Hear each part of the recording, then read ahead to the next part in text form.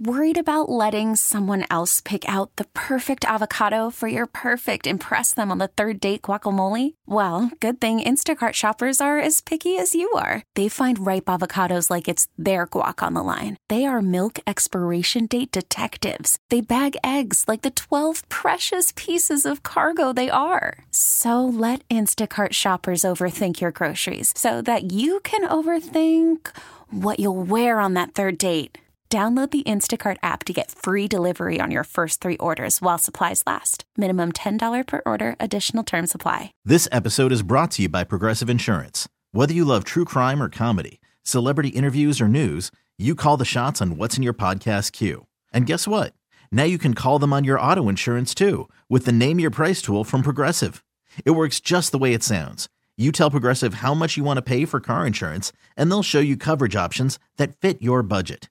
Get your quote today at Progressive.com to join the over 28 million drivers who trust Progressive. Progressive Casualty Insurance Company and Affiliates. Price and coverage match limited by state law. You could spend the weekend doing the same old whatever, or you could conquer the weekend in the all-new Hyundai Santa Fe. Visit HyundaiUSA.com for more details. Hyundai, there's joy in every journey. Brian Anderson a little bit later in the show. Andrew Brandt as well, Sports Illustrated, former agent and front office executive for the Packers. I hope everyone had a great week this week. It's, next week is the NFL Combine. What were the big headlines this week? Obviously, we've got college basketball going on. The Cavaliers dropped back on the floor last night. Around town, you got spring sports that just kind of started. So it seems weird, though, in February, too. Like, somebody's telling me their kid already got cut from a baseball team. It's February 23rd. High school kid already got cut. I've seen way more of every baseball player than I've ever wanted to. Oh, yeah. What's that? We'll get into that a little bit later. All right. That seems just – I was looking at some of the pictures, and I was like, what is wrong with Major League Baseball? What is wrong with them? Where do we begin? I mean, how long do we have? I don't know. 4 hours is enough. All right. I want to go back. A while, and I might need therapy after. You're going to need therapy after this next conversation. Here it is. So, we sit here and we talk about Deshaun Watson, and I know it's February 23rd, and I'm laughing about getting cut from a baseball season that's about to come up, and in reality, maybe I should be laughing at myself for talking about the Browns right now, but I wonder how the front office is looking at what they have in front of them. And as every day goes by and every day we wait to see Deshaun Watson come back, he's supposed to schedule to start throwing again next month. You have to wonder the success of Joe Flacco, how that influences and how that is now maybe perhaps buried in the back of some folks' minds, especially fans too. The hard-paying, hard-working, paying customers of the Cleveland Browns. And, we saw so much success with Flacco, except for that little thing that kind of cost us a playoff game when you go back-to-back pick sixes, which is not good and might be more reality than everything else that we saw during all of this run of 300-yard games. I mean, Joe was pretty good at finding the other team while he was here, yet he was also pretty good at trying to help this team win games and knowing that he was coming in fresh. The question becomes, where are we with Deshaun Watson? I mean, we still haven't seen a full season from him yet. And big investment, where is he? There are a lot of folks out there, if you listen to him, if you're trying to rate him against other quarterbacks in the NFL, he's like not even on the list. So the morning show this morning interviewed Sam Munson from Pro Football Focus, correct? Mm-hmm. Okay, I want to make sure I have this right. All right, set this bite up. So, you know what? I'll have Ken set it up. Okay. Oh, boy.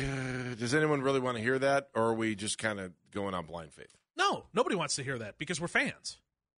I mean, is that the reality that fans need to hear? Yeah. He's not wrong. I mean, everything that was said in there is not wrong. Joe Flacco shouldn't have come in and completely rolled the way that he did. That's not how the NFL works. Like, that's why it was such an anomaly. That's why everybody bought into the story as much as they did, because it shouldn't have worked. It should have completely flopped. It should have completely fell apart. What it told you was, A, the guy probably should have been in the league. but B, that defense was unreal. It's nuts that an offense that was built around the idea of we're going to take a whole bunch of deep shots and we're basically going to hope that we complete 40% of them. And if we turn it over, we turn it over. But the best way for this team to win is to have somebody come in and throw 10 deep shots a game and hope to complete 4 of them, because if we complete 4 of them, even if 2 of them are picks, if we complete 4 of them, we have enough confidence in our defense that we can win any game that we need to, 17-10, 21-13. I don't know. Anytime you're over, once you hit that third turnover, you probably should lose your game. Right. Yeah. Absolutely. And Joe Flacco had a couple of those along the way. But everything Sam Munson said here was right. What it told you last season was that you had an unbelievable defense. And we all knew that. We talked about it a good chunk of the season long ago. And holy mackerel, this defense is just all world. They're coming after everybody. They're causing all sorts of fits. They're playing, the simplest defense possible, and they're playing faster than anybody else in the league. That your offense could just sputter the way that it did. I mean, let's be real honest. Sean Watson was fine last year. I mean, he completed 61% of his passes. 7 touchdowns, 4 interceptions. 6.6 yards per attempt. Mm-hmm. Okay, fine. It's all very fine. He had 9 drops during the season. Okay, you can point that to him as well. He had a little bit of pressure. He ran around a little bit on top of it. And a passer rating of 84.8. I mean, you don't need to be a mathematician for me to tell you that's fine, if not sub-fine. So why do you think Joe Flacco was able to have so much success in the Browns offense compared to Deshaun Watson? And by the way, Watson's success is equal to Flacco's. You talked about completion rate, 61.4 and 60.3. Absolutely. Who had the better completion rate? Watson. But still, by a hair. In the modern NFL, 61% doesn't exactly light the world on fire. Well, the other part of it, though, is, and I know you don't want to talk about that, is QB records, right? Flacco had 5 chances. He won 4. Watson had 6 chances. He won 5. I agree with you on this win-loss record doesn't mean anything for a quarterback because you're not taking into consideration the other 2/3 of the game, special teams and defense. But Flacco was able to have 500 yards more in the air than Watson with only 18 more attempts, 18 more completions. Why? Why was Flacco able to brim with success when Watson essentially did the same numbers, except for getting into the end zone, as Flacco? So why are we sitting? Why do things seem so much different? Because one guy came off the couch and another guy is getting $40 million a year. That's it? That's the only reason why you think we're in this scenario that we're in? Because I think deep down, Browns fans watched that offense all season long and in places that you don't want to talk about said, this offense can't go where we need it to go. This offense can't get to a Super Bowl. This offense can't get to an AFC Championship game. And we're probably saying that to themselves the whole season, except for one half against the Baltimore Ravens, where they went, oh, okay, this is clicking. This is starting to look good. We're starting to figure this out a little bit. Now, yes, it was checkdowns and screen passes and yards after the catch and all that stuff for the people out there who want to use that argument. Like, yeah, it's a valid one. It's there. But that second half of the Raven game, it clicked in. Everyone went, oh, okay. I can get behind this. This works. And then it came crashing down. And then you saw DTR in there. And then you saw PJ Walker in there. And then Joe Flacco came in, and it became a feasible, usable NFL offense. But still not one good enough to get you where you want to go. So you paid whatever it is. I think I'm using $40 million because I don't remember off the top of my head what Watson's making. But you paid all this money for a quarterback, and you gave all of this power to him along the way of how you want to shape this. And we are now this year going to be 4 years removed from the guy that you gave all of that up for. Has it been 4 years? It's been 4 years since 2020. This will be year 4. Do you buy into success rate? Because, that's a stat that Pro Football Reference uses where, I'm looking at these numbers are virtually, especially when you come to completion percentage, virtually the same. Yet somehow, some way, Flacco was able to find the end zone 13 times and Watson was only able to find it 7 in one more game. But the success rate of Flacco compared to Watson is significant. Flacco was 46.7 and Watson was 38.3. I mean, it's a big deal when you're talking about having success rate and being able to, throw the ball down the field. The one that kills me is the interceptions. Flacco with 8, and then Watson had 4. Right. But that was how that offense was built. I mean, think of the amount of, I could pull up, I'll do it in the break. I'll get you the amount of passes that are thrown more than 20 yards down the field between Joe Flacco and Deshaun Watson. It's two completely different things. And if Watson can't turn it around and Watson doesn't start to make this look better and play better than what we've seen to this point, it becomes a serious question mark. And Sam Munson had a great answer from PFF on that we'll get to in the next one as well. All right, I want to hear that when we come back because I'm just curious. You heard what Munson had to say. We'll play it for you again. Is that a reality check that Browns fans need to be listening to? 216-474-0092.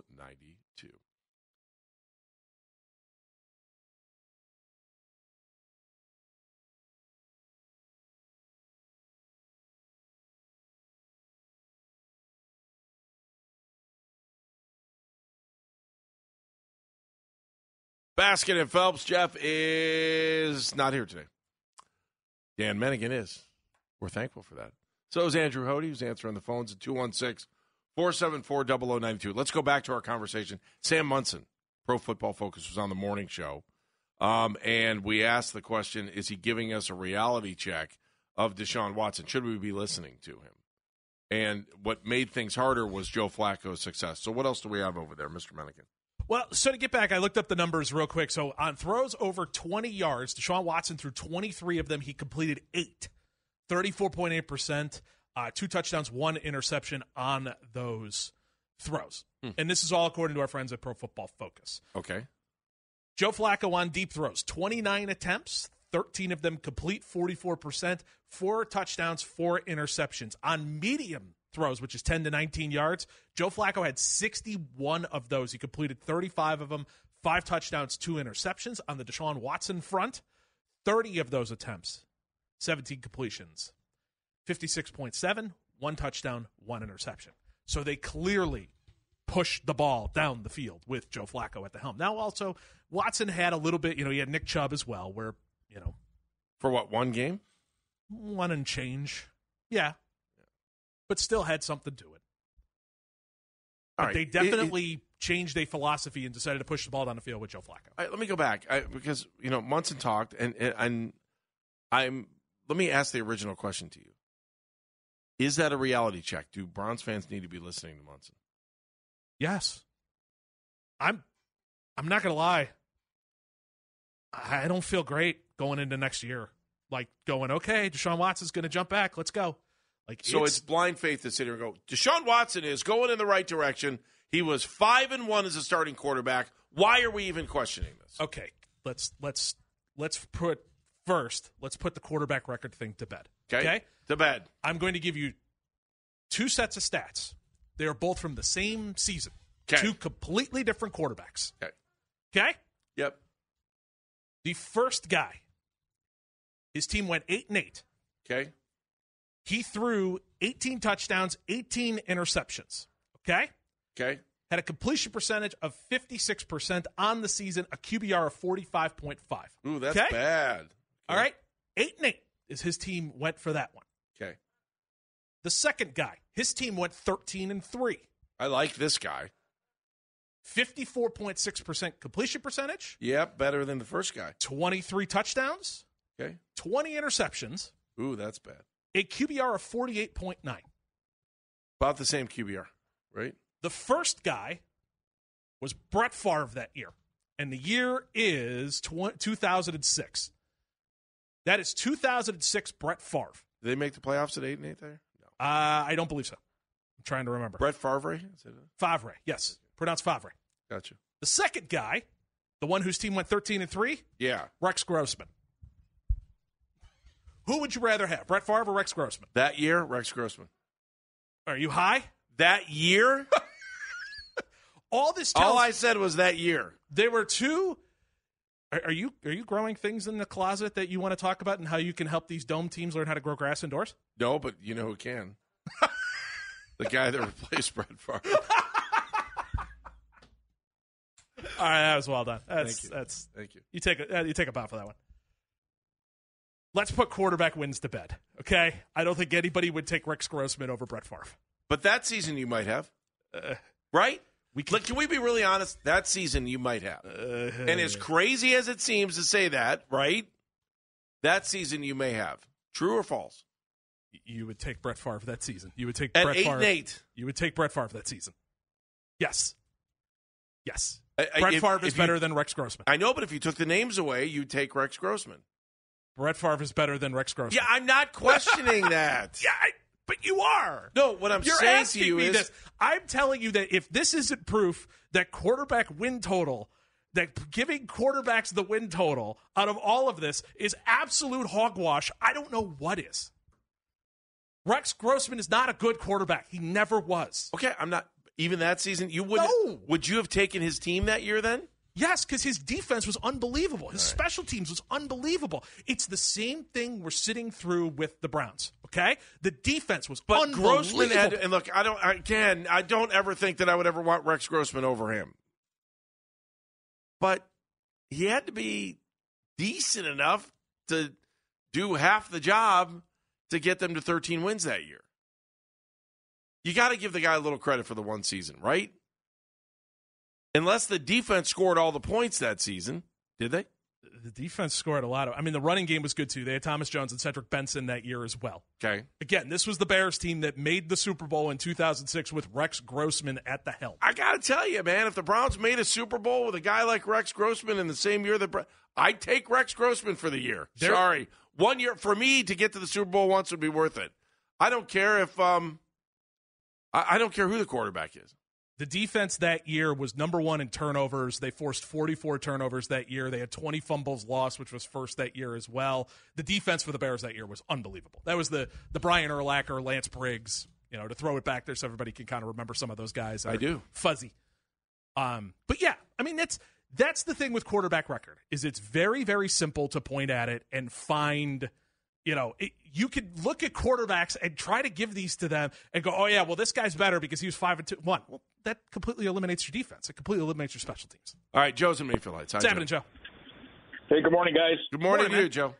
Hey, listen, I just want to make a real quick comment on all these comparisons and everything. Now, before I do, though, I just want to reiterate, I am not against Deshaun Watson. Trying to sign him in the very get-go, he made it clear he didn't want to come to Cleveland. Who? He took a big Deshaun Watson. If you remember, he said, "I don't want to come here," and then Baker was like, "Wait a minute, why'd you want to bring somebody else in?" And then they talked about flying him to Jimmy to go see him, and he was like, "I don't want to see you." And then he wrote that social media posting, "Get me out of here," or "Thank you, Browns fans." And yeah, I remember it all. Exactly. Now, with that being said, he took a big contract, came here to play, and my opinion was, not really built a physical football. I mean, yeah, he runs the ball and blah, blah, blah. And we've all seen guys in the past, with the exception of Lamar Jackson and Michael Vick, guys like this are going to spend the majority of the time on the bench with injuries. Now, the comparison thing I want to bring a point up to, nobody's talking about, is Deshaun Watson really didn't have the rapport with our receivers. If you noticed, when Flacco started playing, Njoku, Cooper, they all clicked with him instantly. Mm-hmm. So what does that actually tell you about – I'm not saying Flacco's our answer. Flacco's going to be 39 years old. Right. He's not our answer. But at the moment, if you said to me – if I had any kind of decisions, influence, if you said to me, who would you like to be our starting quarterback at the beginning of the year, you'd be nuts not to say Joe Flacco. And I'm just gonna hang up with that being said and let you guys discuss it. And thank you, Joe. Appreciate it, Joe. Yeah, it's almost like a blind taste test. Remember how they would do Coke and Pepsi? Oh yeah. And I trying to figure out what was what. The thing that the Browns need more than anything else this offseason is the thing that they can't go out and get. The thing that the Browns need more than anything else this offseason is for their quarterback that they gave up as much as they did to look at least 80%, 90% of the guy that we saw in 2020 with the Houston Texans on a 4-12 crummy team, but had an offense that hummed and could make something out of nothing. Or even if you want to point to 2019 and how good he was that year as well. The Browns need that guy to show up. That's the offseason edition. It's that simple. Dirty Dan, how you doing? How are you, man? Good. How are you guys? What's up? Doing well. Yeah, I wanted to call in because I've had this thought on my mind for a while, and I think that I'm not alone in it. And it's that, when we first traded for Deshaun, I was all in, love it.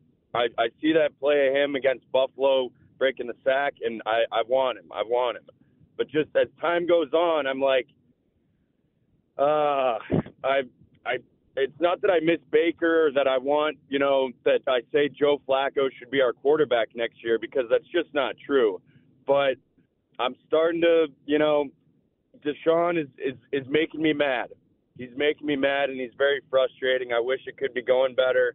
I hope it goes better next year. I don't know how you guys feel about it. Dan, you're right where I am. I mean, that's exactly how I feel. It's like, okay, we're 4 years removed from this, bud. Is this going to show up soon? For the guy. Yeah. Yeah. Oh, God. But, hopefully I just don't feel great about next year. Like, I don't know. It's a hard thing, but hopefully he bounces back. I don't know, guys. I'm at a loss for words, but agreed, Dirty Dan. Day, guys. Agreed, Dirty Dan. And later. We all want him to bounce back, because if he bounces back, the Browns wins. The Browns win games if Deshaun Watson bounces back. I think Dirty Dan reflects a good portion of Browns fans. Absolutely. It's just a weird spot for us to be. What else did Munson have to say? Well, and he kind of talked about, hey, it's that simple. Deshaun Watson just needs to play better. Yeah. 100% yes. And that's the whole thing that drove me so up the wall when everybody was, what it was a podcast or something like that he was on. And he goes, well, I don't like the designed plays. And I don't like the structures and all of that kind of stuff. I was like, I don't like that you're not playing better. Like, I don't like you missing wide open receivers. I don't like all of these things that are taking place with this offense that need to be fixed. It's almost like they're trying to grasp at some kind of other straw to go, oh, yeah, this is why the success isn't there. It's like, dude, you just got to play better. It's very, very simple. You just need to be better than what you've been. You need to throw to receivers who are open on the field. You need to play within the structure, because the structure has shown with multiple other quarterbacks that you have receivers running wide open down the field. Like, some of this falls on your shoulders. All right, a little more with Sam Munson. We're going to play that for you. Coming up a little bit later in the show, Andrew Brandt, Brian Anderson, make Jeff Thomas do it. Got some things we got to work through, too. There's a little dilemma. We'll explain that when we come back. 216-474-0092. It's Baskin and Phelps with Dan Menning.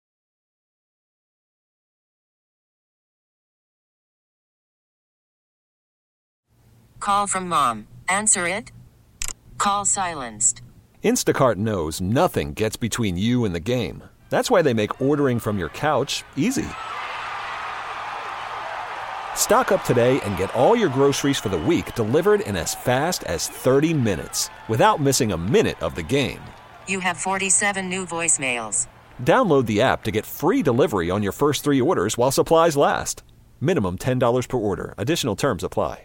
I'm Sandra, and I'm just the professional your small business was looking for. But you didn't hire me because you didn't use LinkedIn Jobs. LinkedIn has professionals you can't find anywhere else, including those who aren't actively looking for a new job, but might be open to the perfect role, like me.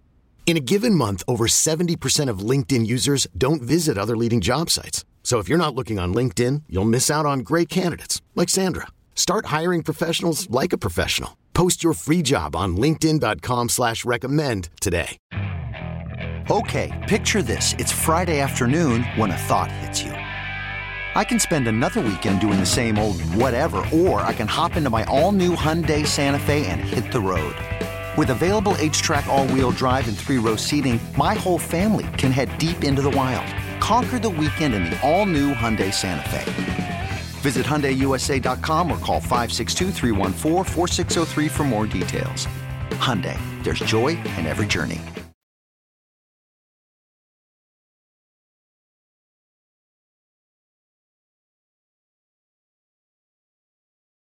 Jeff Thomas, do it. We'll do that in about 20 minutes. Sam Munson was on the morning show from Pro Football Focus. Kind of a reality check maybe that we should be looking at or at least thinking about with Deshaun Watson. I'm not saying that it changes my mind about how successful I think he can be with this team, but it's just one of those things that kind of crawls around in your head and you're like, is this guy right? I got to ask you a question, though, because this is an extremely important question because I think there are other people dealing with this issue. In our restroom, we have one of those sinks where It's got the electric eye. Yes. And so I think the natural thing to do is you put your hands in there, you start rubbing them together like you were starting to wash your hands as if there was water hitting your hands. Yeah.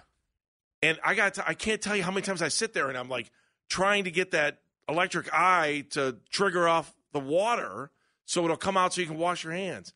And it takes me forever to get the water to come out. And I'm like, okay, I finally got the water to come out. And I'm trying to get the soap off my hands. And you're trying to do the alphabet there, the whole thing. Right. And as you're trying to do it, is there a trick to getting an electric eye to trigger while you're trying to wash your hands? There's a plumber out there. Let me know. Yeah, I'd love to hear from my you. uncle. He would probably. I'd love to hear from that person as well, just due to the fact that I always end up looking like a space alien who's faking his way through washing his hands. Yes. Just because I'm trying to fit in. But instead, and then you got to do that weird squat thing where you move your hands up and down and up and down. Trying to find where the eye is there on it. Yes, I'm with you. There's got to be some trick to this because you're 100% right. It is the biggest pain in the butt where you're just sitting there and you're like, okay, are my hands too high? Okay, what if I lower them? Okay, now I'm too low. Okay, now I got soap on my hands because I got it to go the first time to wet my hands. Now I got soap on my hands and now I got to do the same dance all over again. I think that we're trained because of television remotes. That sometimes you hit the remote and you're trying to get the channel to change and it doesn't change. So you automatically, your natural instinct, your reflex, your muscle memory tells you, I got to take the remote control and move it up or down to try to get the line for the infrared to line up so I can get that. And it's the same thing when you're washing your hands. Yeah. Well, it's gotten better on modern remotes, but the older remotes used to do that all the time. And especially if you had a remote that had some wear and tear to it. Then you really had to do if I hit the upper left-hand corner of the channel up button and I hold it at a 45-degree angle toward the infrared. And then you got to stick your right arm out. Right. It might move up a channel or I'll have to hit it 18 times. All right, this is the make me feel really old segment. Do you remember when remote controls... there's no way. We're ourselves? Yes, I do remember that. Oh, do you remember having to get up to change channel? Yes. Oh, okay. Oh, yeah, I had to do that. Yeah, when VCRs came out, they first came out, the best function wasn't exactly being able to tape what you were watching. It was the fact that there was a really, really, really long cord that you could plug into the VCR, sit on the couch, and be able to change the channel. It was remote control, but it wasn't infrared. Right. You never now that I don't remember. I do not remember that one. But my grandparents had an older TV where you used to have to get up and change the channel. Where it was very much like. I hate this conversation because now it reminds me of having conversations with my dad where he'd be like, Jack Graney, we'd sit around and listen to the Indians games on the radio because that was how we knew what was going on. And Jimmy Dudley had to read it off of a ticker tape. And I'm like, Dad, and then would make up sound effects for, oh, look at that. It's a hit. Can you imagine that? I mean, we live in this world where we want to know what's going on now. Immediately. Like, we want to know the pitch before it happens, and we can get it from our cell phone. And then you think back to they were sitting around. I used to tell the story. My dad he'd be able to pick up Detroit radio live upstairs in our house. For some reason, they had two radios at the time, which was a big deal. Absolutely. And he could listen upstairs, and he could hear Detroit live when the Indians would play the Tigers. That's cool. And then my great-grandfather would be downstairs listening to the Cleveland station broadcasting the game, and my dad knew like an inning or two ahead what was going on because he was listening to it live. Because he downstairs, had it live out of Detroit. Yeah. And that's cool. And he would play like I think he's going to get a hit here, Grandpa. And anybody that remembers my dad knows exactly. That's like he would be totally into that and would have a lot of fun. All right, let's go back to Sam Munson now. Pro Football Focus, the reality check kind of what he was saying as far as Deshaun Watson is concerned. So, especially going into the offseason this year, everybody's kind of looking at this Browns team and going, okay, where can they improve? What can they do? They got a couple of free agents that they got to look at. Darius Smith possibly not finding his way back onto this team. Shelby Harris, another one. Mo Hurst. There's some, couple free agents that are going to find their way out there. And so he kind of sets up a slightly glum outlook for the offseason for the Browns. I don't want to be salary cap guy. I don't think anybody wants to. Yeah, that's why we're going to talk to You're Andrew good. Brandt at noon. Yeah, and he's good at that. Jonathan Peterlin's pretty good at it too. What does it mean every time they say kick the can down the road, kick the payments down the road with the salary cap stuff? All right, what does that mean? And as a fan, why should you care? Okay, so as a fan, let's start with the first part. Okay. Which is, what does it mean when you kick the can down the road? So what you can do in the NFL collective bargaining agreement is you can take a chunk of that guaranteed salary and turn it into a signing bonus. But what you do is there's a ramification to that, which is that you take that guaranteed salary and you basically spread it out across the rest of the contract. And what some teams will Whatever isn't paid? So you basically take that guaranteed salary, you move some of it to a signing bonus, and then the salary cap hit turns into, because it doesn't just disappear into thin air. Right. You can't just make money go away. Right? We all know that. We've all done taxes. We've all watched enough movies. You can't make money just go away. And so what'll happen is then you take that hit and you spread it out through the length of the rest of the contract. And what teams will do to lessen that is put what are known as void years on the end of the contract, a.k.a. dummy years. Basically, like out of thin air going, okay, this is now a 4-year contract, but on the books it's going to look like a 6-year contract, which was the Browns have done with Deshaun Watson, so that they could spread that even thinner. So then that way, instead of taking monster hits, you lessen the amount of hit that you take. Does that make sense? Yes. Okay. So when you say kick the can down the road, that's what that is. And I'm using Watson as a perfect example for it. So if you go to over the cap right now, Deshaun Watson next year will make $46 million as his base salary. On the end of his contract, he has a year in 2027 that is void. He is not under contract for that year. Okay. But he will make $8 million on the cap. That number will probably go up now that they're restructuring that contract more. That's money that's been kicked down the road. Correct. And that's the can that you're talking about that's kicked down the road. So that's... But having to eat $8 million compared to $46 million is night and day. Exactly. Gotcha. So, and you're basically just easing the pain. You're basically saying, like, okay, I would rather give you money on the tail end when you may not be here anymore to make this year's number lower. What happens if I'm assuming that you want him to be here at the end, right? And so now you've got $8 million on a year that he's not here, right? I mean, if he's going to play the way that he's played here, he wants it for that amount of money. I don't want him for an extension. Would you? Well, it's not only Deshaun. I'm just talking about every. Oh, you're talking in general. Okay. It's every player. Okay. And then you still owe the $8 million plus then, and you continue to kick down the road. Okay, yeah. I get it. And I got it before. I just I think there are a lot of fans that sit here and they want to talk about touchdowns and they want to talk about rushing yards and they want to be engaged with their fantasy football thing. Exactly. And I don't think fans want to care about salary cap. No, they don't. Fans want to hear, why didn't we get T. Higgins? Exactly. You're 100% right. And then when you give the reason of why you didn't give T. Higgins, and it involves all sorts of cap schematics and rule and all of that kind of stuff, everybody's eyes just gloss over. But the same I way paid that $20 for a beer. We can afford. Exactly. In the same way that when you were in 11th grade and sitting in geometry class and somebody was going, okay, find the sine of this angle. And you're like, I'm never going to use this. Why do I care? Like, that's what happens when you start talking cap stuff with Was people. that the third time I was sitting in the same geometry class? Same thing. That's why I don't know. If you kept showing up to geography on accident, hoping it was geometry, outside of figuring out if there's a way that you could get a right angle out of going between country to country. I'm good with that. I'd much rather go to geography than geometry. Me too. Jeff is in Cleveland. Hi, Jeff. What's happening, Jeff? Yeah, hey, you know, you guys think too much, man. We do? It's not. Yeah, you do. It's not. Jeff, I've never been accused of that in my entire life. Can I get it in writing?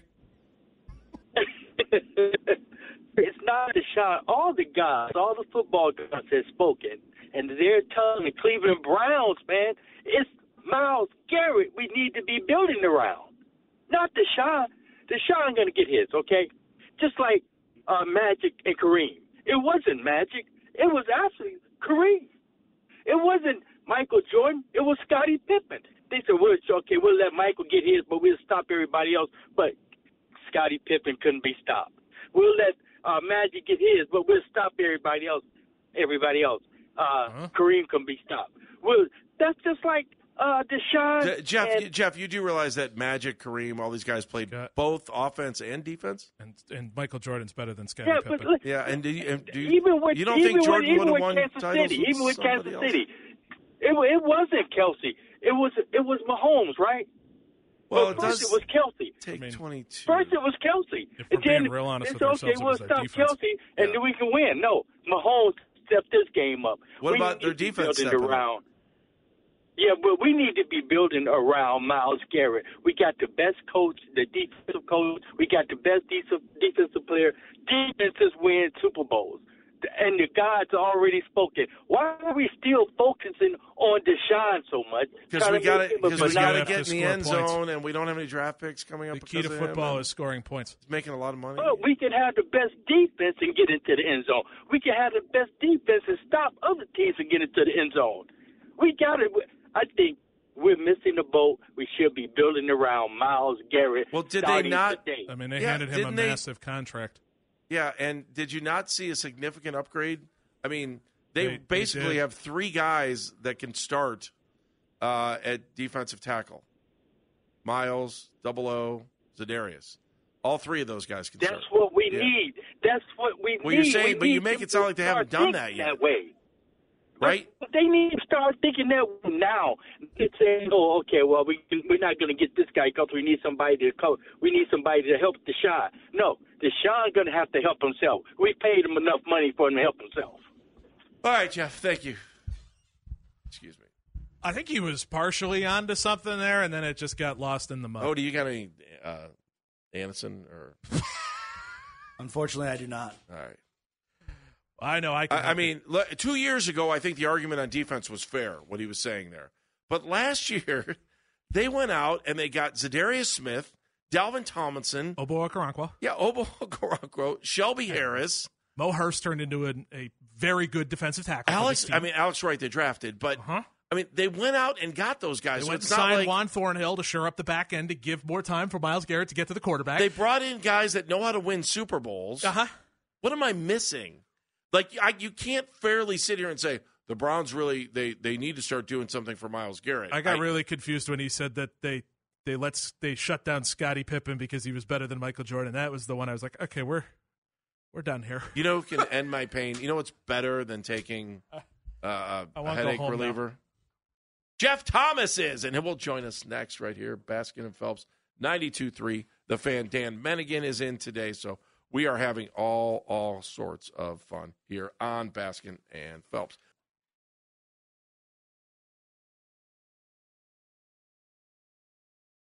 This episode is brought to you by Progressive Insurance. Whether you love true crime or comedy, celebrity interviews or news, you call the shots on what's in your podcast queue. And guess what? Now you can call them on your auto insurance too with the Name Your Price tool from Progressive. It works just the way it sounds. You tell Progressive how much you want to pay for car insurance, and they'll show you coverage options that fit your budget. Get your quote today at Progressive.com to join the over 28 million drivers who trust Progressive. Progressive Casualty Insurance Company and Affiliates. Price and coverage match limited by state law.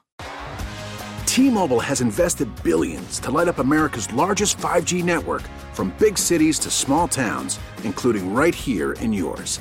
And great coverage is just the beginning. Right now, families and small businesses can save up to 20% versus AT&T and Verizon when they switch. Visit your local T-Mobile store today.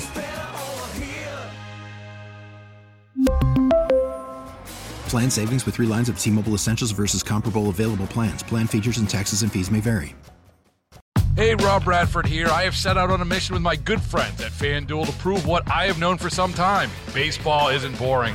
Now I have a daily podcast to prove it with some of the most notable people in the baseball world, screaming baseball isn't boring from the mountaintops, or at least agreeing to come on our show. Players, managers, GMs, and yes, even the commissioner of baseball, Rob Manfred. It has been a constant wave of baseball's most powerful voices. So join the revolution. Subscribe and soak in Baseball Isn't Boring. Listen on your Odyssey app or wherever you get your podcasts. You'll be glad you did. Andrew Brandt, Sports Illustrated, former agent, front office executive for the Packers, is going to join us at high noon. All right, major dilemma for Major League Baseball players right now. They are concerned, and the concern is see-through uniforms. Not much is being left to the imagination. See-through uniforms. Like, what is going on here? You got to be kidding me. The players are not happy. I'll tell you what Tony Clark had to say through an ESPN article written by Jesse Rogers, ESPN staff writer. He said, it's disappointing that we've landed in a place where uniforms are the topic of discussion. Totally agree with that. Each conversation with the guys is yielding more information with what we're seeing, and they are seeing a lot. So one of the pictures I saw today essentially is they hate the jerseys too. That's the other part of it. They can't stand the jerseys. Like, it's the new material, and the commissioner, Rob Manfred, has been, like, on this thing talking about how their performance jerseys that they're wearing, they're Nike-generated, they're Fanatics-produced uniforms is what they call that. By Commissioner Rob Manfred said they are performance jerseys, and they were used at last year's All-Star game. Many of the players admit to a lighter feel but have issues with the way they look. Because the fabric is lighter, Clark said, it's a challenge to have bigger numbers and letters. Yeah, from what I've seen, the numbers and letters look. Yeah, they look cheap. Yeah, they do. They look cheap. Let's be real. Amateurish is the word he used. According to more than one player, and some say the eggshell color of the pants, the fabric is the same as last year, is creating see-through vibe. The fit has also come into questions. Will this be good for attendance? Dan Bennigan. Well, I mean, there's an Instagram account that's called like Ian Happ's Butt or something like that. Okay. That is nothing but exactly what I just laid out. And for those Cubs fans who enjoy Ian Happ's outfield play, it's going to be wonderful for them. That'll help the cause. For everybody else, I don't know if this is what we were looking for when it came for Major League Baseball and wanting to raise attendance. Is not the idea of leaving a whole lot to be desired. These pants, for those of you who have not seen them, we will find some and send them out at CLE Talking Heads. You can clearly see the Nike swoosh checkmark on the undergarment that is there if they enjoy the compression short variety. You can pick out the color a little bit as well if you would like to. They are leaving nothing to be desired. So here's what if I was a player right now, if they're going to make you wear those, I would be out looking for advertisements to put on your compression shorts that you can see right through. Like if I owned a collision company, I would say I would have on the back of my compression shorts, it would be rearend.com, rear-ended. Yeah, exactly. As in a collision. Yeah. Not to be confused with anything else. Nay. And if you can see them through the compression short, or if you can see the compression shorts through the uniform, I don't know how you could get in trouble from the uniform police on that. You're wearing what they want you to wear on the outside. I got to believe that if you're wearing something underneath, that the league couldn't mandate what that is going to be. So I would start selling advertising right now on my compression shorts. That's smart. Yeah, I got the idea from boxing. That's a winner. That's a great idea. Thank you. I mean, that is the problem, that you can see through them. Also, the fit is off. I guess they used to bring in, and maybe you would have a backing on this, and definitely BA will have a backing on this at 1 o'clock, but they used to bring somebody in who would actually measure your inseam, measure your waist, all that kind of stuff, and they would produce the pants for those measurements. Well, I guess now that's taking place. Or now what's taking place is they've got like 4 templates, and you fit into one of the 4 boxes. And we all know all body types are not the same. And as everyone will tell you who has ever went and bought pants or has ever joined someone else as they have bought pants, you know that really, really, really isn't the case, because everybody is built differently. Some places there's extra fabric. Some places there's not enough fabric. And we've run into this with a couple players as well. Don't you think Major League Baseball players should have the best available services for things like pants and jerseys and all that? Like, I don't understand why, if they went from, having them tailored to their body type, why they would go away from that. And now it also sounds like they're going to have a shortage. And in the ESPN article, they were talking to one of the clubhouse guys who said he's going to have to go to a local sporting goods store that I'm sure you've heard of at some point, to go buy extra baseball pants so that they have some ready in case these really thin see-through pants start ripping when you slide. So that's the part that I wonder. They've supposedly tested all of this stuff, and it's a new breathable fabric that Nike has produced. So Nike is, and this is only going to make them look worse, but for Nike took over in 2020. They have spent the last couple of years using the old Majestic template. Sure. And putting the Nike check mark on there because Fanatics bought Majestic, who used to have the uniforms that I'm sure all of us somewhere in our closets have. Right. So this is the first year that Nike has actually produced their own version of the MLB uniform. So they took all of the stuff so that when they disassociated, or the contract with Tiger Woods was over, so they took all of their golf apparel and made it into baseball. So all the leftover golf stuff is now baseball. Now it makes sense. Right. See, now you're piecing this together. In reality, these guys are just playing in khakis. That's really what this all boils down to. It all boils down to khakis. Right. But so apparently on top of it, according to Tony Clark, quote, there are teams that have pants and jerseys. There are other teams that don't have pants. There are other teams that are supposed to be receiving certain items before the start of the year. There are others that in the event they have an issue with the pants and a player needs a new pair, don't have anything in reserve.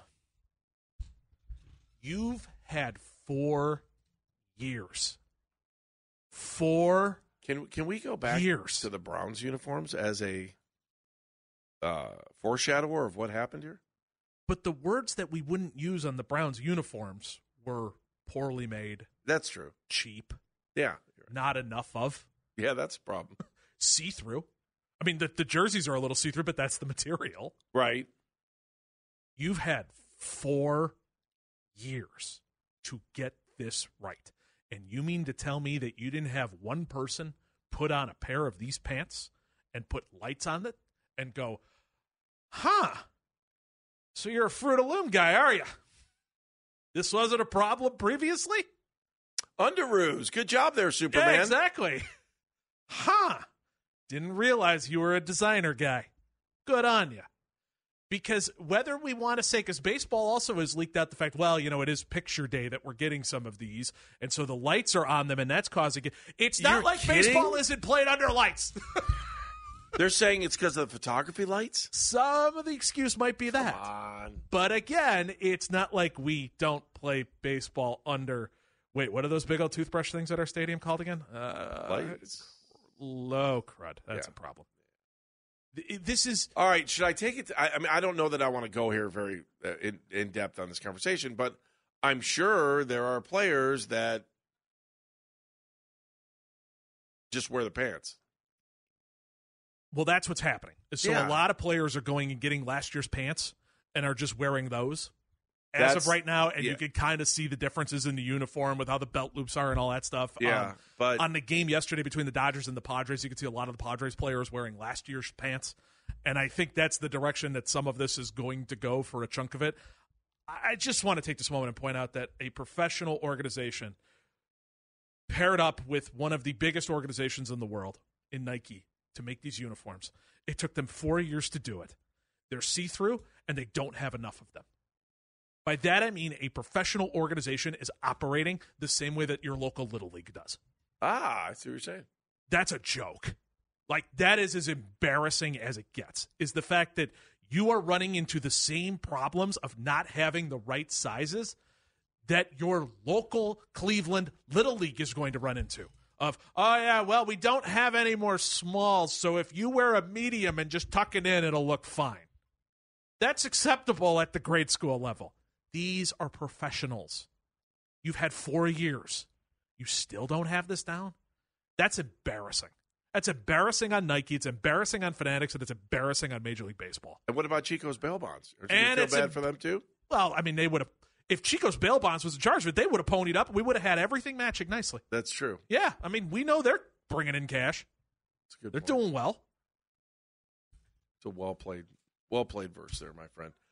Okay, speaking of friends, Andrew Brandt, who's been on the show before, is going to join us from Sports Illustrated.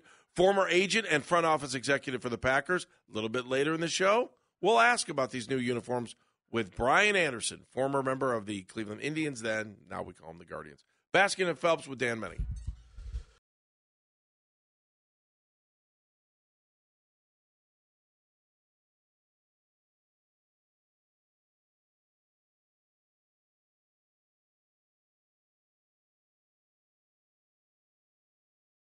Baskin and Phelps, Dan Mennigan is in today. Jeff is off. 216-474-0092. We're going to bring in Andrew Brandt here in a second. Sports Illustrated, former agent, front office executive for the Packers. He'll join us here in just a few seconds. I can tell you I had trouble waking up today, just to be honest with you. It's a hard turn to go from the morning show back to middays. Well, and we're then such creatures of habit, you know? I can't. There were 3 times this week I was up at 4 in the morning. Because I had things going on. I'm sorry, but that's all right. I mean, I just don't sleep. That's all there is. It's good. Really helps out with the sleep apnea. I got to tell you, though, I am looking forward to our next guest because he always rocks it when he's on with us. Former agent and front office executive for the Packers, working for Sports Illustrated. He's Andrew Brandt. He's on the North Homestead Chrysler Jeep Dodge Ram hotline. Hi, Andrew. How are you? How you doing, Andrew? Hey, guys. How we doing? It's a busy time for those of us who don't really work on the game side of football. It's the business side of football. It really kicks into gear now. And my background, as you mentioned, I was an agent. I was the financial director for the Packers for many years and now doing media analysis of the business side. It's much busier after the season than it is during the season. It's counterintuitive because people think, you know, it's all about the games, but the games are kind of secondary to what we do. Yeah, this is really behind the curtain stuff, right? I mean, this is the best time of the year if you're – well, I don't know if it's the best time. How stressful is it when you're sitting in that chair right now and you're trying to figure out cap stuff and you're trying to figure out your roster and how do I keep my own guys and how do I go out and get other guys? The more I think about it, I'm stressed out for you for what you had to go through. Well, I think that, you know, people understand football operations with the coaching side. That's pretty easy to understand. The scouting side and the cap management side is all about the off season. And when the season starts in September, pretty much scouting and cap management are on to the next year. So like last September, everyone was on to 2024 except for coaches. This is the time of year you build, you architect, you make sure that your team is assembled the way you want it for 2024. And it sort of never dawns on people that this all has to happen early. Like on the scouting side, those guys have been grinding since mid-January, like putting the board together. That happens January and February. And then, you know, with the combine and pro days, there'll be a little bit of a tweaks, but not much. Pretty much everything's about the same. And then on the cap management side, like you said, going through scenarios and what happens if we cut this guy or keep this guy or extensions or free agency. What happens if we do sign these people or don't sign them? Who are we going to push out? Do they have guaranteed money? What's the dead money? All the different ways that the offseason can go, and you just have to be prepared for everything. So the Browns right now are in a bit of a cap mess, but we know how – you know, the cap gymnastics that could possibly take place to get them back under. What goes into those cap gymnastics, as everybody has started to call them, to make it that these teams can still spend money in free agent, even though right now it looks a little uglier on a cap number?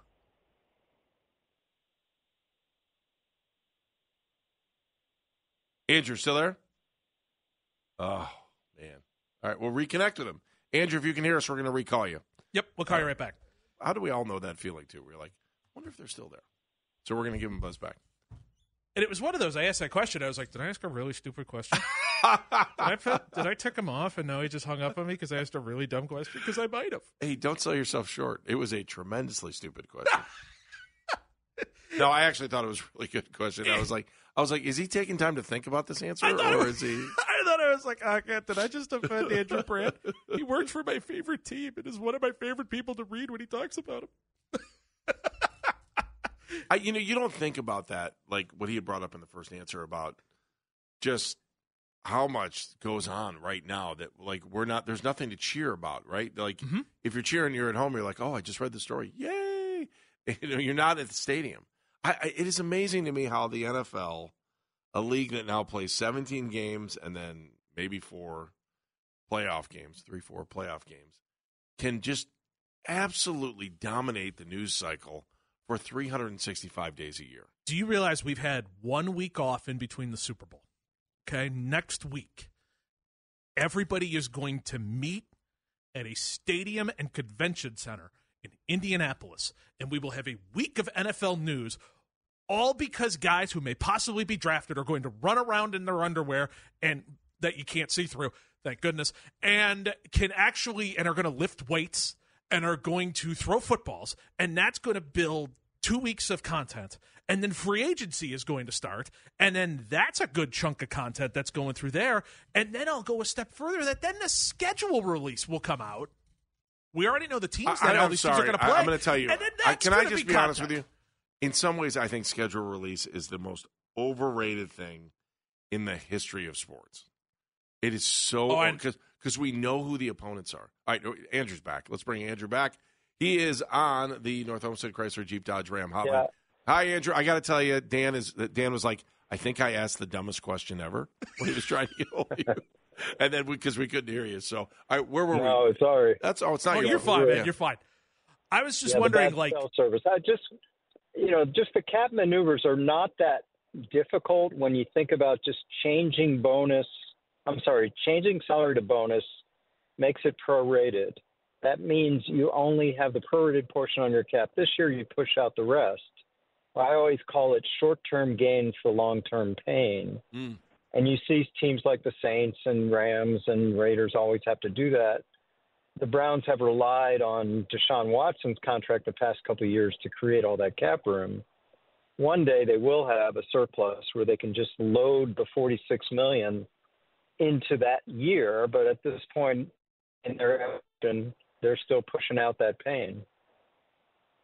I want to ask you about some other things going on in the NFL. It feels like here in Cleveland, because of the way Philadelphia's schedule is laid out, that game 2 of the season on a Friday night could easily be the Browns and Philadelphia in Brazil. I'm just curious your thoughts on that, what it means for the team to have to make that travel down to Brazil. There's a good chance, the Browns are going to be on the road for 2 weeks because we've got a big concert coming up, so that's going to knock out the stadium for the next week. Just your general thoughts on the NFL trying to play a game in Brazil, and what if it's your team? What does that mean? Well, at the Packers, we resisted, and the entire time I was there, to go to London or go to overseas. London was primarily the place then because it upsets football. People are very rigid and routine, and it upsets the routine. And listen, I don't think it's a big deal with the way that teams travel. It's hard to believe that's really going to upset things. The good thing about game 2, meaning the second game overall of the season, is that there's a week off before. As you know, there's only 3 preseason games now. And, of course, you'd have 10 days before the next game. So I don't know. I think this is where we are. We have 17 games now. I think eventually we're going to get to a point where the 17th game for everyone is an overseas game.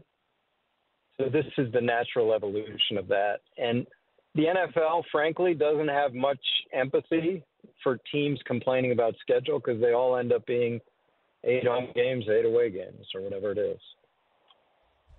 So, Andrew, when they're looking to, and Andrew Brandt joining us, of course, from SportsIllustrated.com. You can follow him on Twitter at Andrew Brandt. The Sunday 7 is always outstanding, a great read along the way as well from Andrew every single Sunday in your email inbox.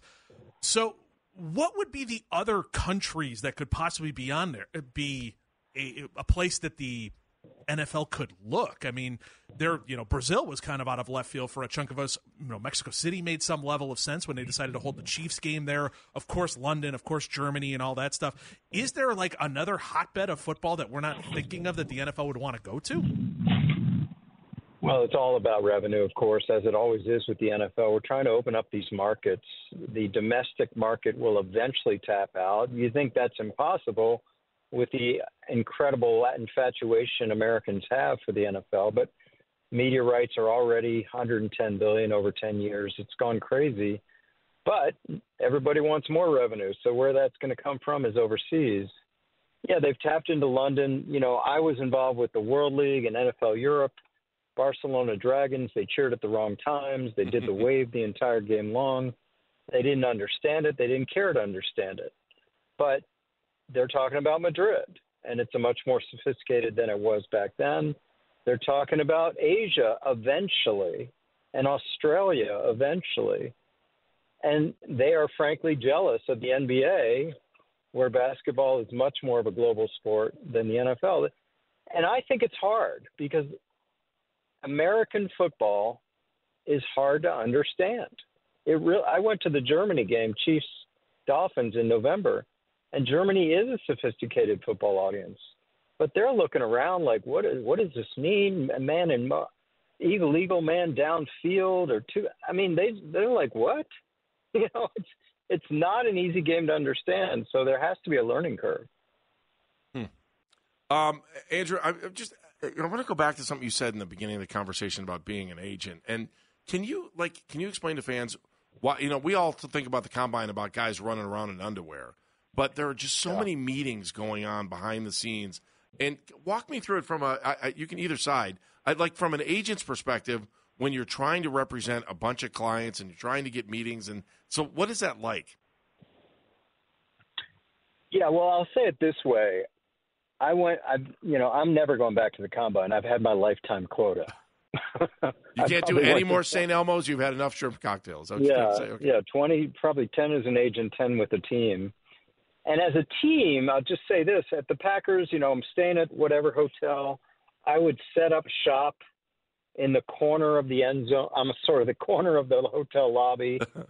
And then I look over there, there's the Chiefs people. And over there, there's the Broncos people. There's the Lions staff over there, different corners of the hotel. I went to 10 combines as a Packer, and I didn't see one workout, and I was busy as hell. Wow. Because you have your own agents talking about extensions. You're talking about, unfortunately, pay cuts. You're talking about releases. You're talking about big new contracts for them, et cetera. And then you have the free agents where you can avoid any tampering by just talking about, hey, I see your guy's going to be free. What would you be looking for? That's not tampering. And then, of course, I got frustrated because at Packers we weren't too big into free agency, but I would see our agents for pending free agents be shopping around the whole time. And I couldn't even get on their dance card, and I'm the team that has them. So that was frustrating. As an agent, you have your college kids now, your draftables, so you're selling them to everyone. And then whatever you have in the market, you're really trying to get those meetings with the teams. Sometimes they're uncomfortable meetings, too, because this is when you as an agent or you as a team would sit down with a player that's unhappy about his situation there, his contract, his team, the way they use him. That's the time to have those meetings. So it's nonstop on the business side. And then, of course, the scouts are all looking at the workouts. Andrew Brandt joining us. That's fascinating in itself that much stuff is going on there without you even seeing a snap of football. Is that just due to having everybody in the same place at the same time, or are those conversations that are follow-ups to phone calls you've had earlier in the year? I think it's what you said. That's the football convention. A month earlier, as we know, is the Super Bowl. That's kind of the corporate convention on the football side. That's where you get together and you sort of have cocktail parties with your colleagues on the team side, and you go to the commissioner's party. But in the business football side, where all the agents are, that's what the combine is. And I'll say this, the combine is the start of free agency. I just talked about tampering. There are agents for the big time free agents. They leave the combine. They know what they're doing. They know who they're signing with and for how much. That's the reality. You don't walk away from the combine and then go to free agency 2 weeks later and have no idea. Of course they know. And they will pre-qualify the offers. So they'll walk out of the combine knowing I've got 3 teams that are going to give me $15 a year with a signing bonus of $35. It's done. And then it just becomes which team's going to really step up. So this all happens at the combine. Andrew, for Browns fans, I'm just curious your take on Andrew Berry and the job that he's done here. And can you evaluate? And how should Browns fans feel about their general manager right now? It's a tough spot to be in sometimes. Yeah, and I'm a biased fan because I'll tell you what, little personal aside, I have a home at a place called the Greenbrier Resort, and the Browns, pseudo home of the Browns, right? Yeah, I was there this summer. I got to spend some time with Kevin, who's a Philly guy. I'm a Philly guy. We got along really well, and I was massively impressed with Andrew Berry. Just an easy guy to be with, a guy that is businesslike and cerebral, but also understands the football side. And just the fact that they were at the Greenbrier after a tough year the year before, where they could sort of get together early and bond and just have this sort of away experience before they got into real training camp, that was his design. And I was really impressed with him and the whole thing. Listen, this team overperformed. Everybody knows that, has the coach of the year. I think everybody's got to feel good about it. That's fair. I always, from a fan's perspective, we sit here, we say, hey, look at the move Andrew Berry made here. Look at the move that he made there. But we're not watching him on Sunday. We're watching the results of actions with pens on paper, right? To see what he's been able to do. And I like everything that, there's some, the Deshaun Watson deal is still yet to be written, right? The history on this and what it means for the organization. But for everything else, Andrew seems like he's hit all the right buttons. Yeah, and I think, listen, I just praised him. I was, as you know, a huge critic of the team about Deshaun. Not so much signing the player, although that can be heavily criticized, but the fact that they gave him a contract that if you're on the player side, you're like, oh, my God, here we are. We've arrived at nirvana. But no one has copied it. So Jimmy Haslam has taken a lot of heat from his peers about a fully secured 5-year contract, and nobody has replicated it. So we've had a pushback from the ownership side about that deal. Not Lamar Jackson, not Joe Burrow, not Jalen Hurts, not Justin Herbert. None of them have approached 5 years guaranteed. So this has set a mark, and they have been a target for people on the management side to say, what the hell are they doing? But everyone's clapped back on that structure. Does that surprise you that no one has matched it? Yes and no. I was, saying this could be the opening. Everybody asks me all the time, why don't NFL have guaranteed contracts like NBA, like Major League Baseball? And I said, because somebody's got to break the seal. And then this guy broke the seal. But the owners, you can call it collusion, you can call it business, whatever it is. They decided not on their watch because they don't want to start the precedent that Watson hoped to create. So now it's not precedent, guys. It's an aberration. So maybe folks aren't as mad at the Haslams as they were when it first happened. Drew? No, probably not. It's a great call. Hey, Andrew, thank you. We appreciate it. Enjoy your time here. And, of course, we're always catching up to see what you're doing. Sports Illustrated, Andrew Brandt. Thank you so much. Appreciate it. Thanks. All right, we'll talk to you soon. Andrew Brandt, of course, on the North Homestead Chrysler Jeep Dodge Ram hotline when we come back. College football playoffs. Could they expand again? Here's a 2020.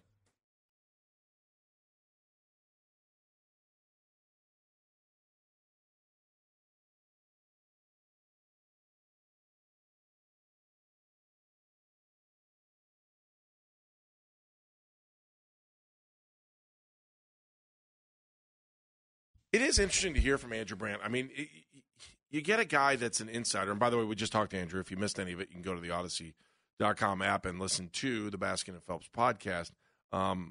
Absolutely. And he was outstanding. Because his perspective is so unique, and I don't know that we have shared with the listeners. What I mean, you just said it in the break. Here's a guy that was with the Packers, and then he's the only one that's ever gotten out of the mob. I mean, it's the Packers operate like it's the mob. They always have. And by that, I mean they hire their own guys. They bring their own guys everywhere they go. I mean, remember when the Browns hired John Dorsey? What did he do?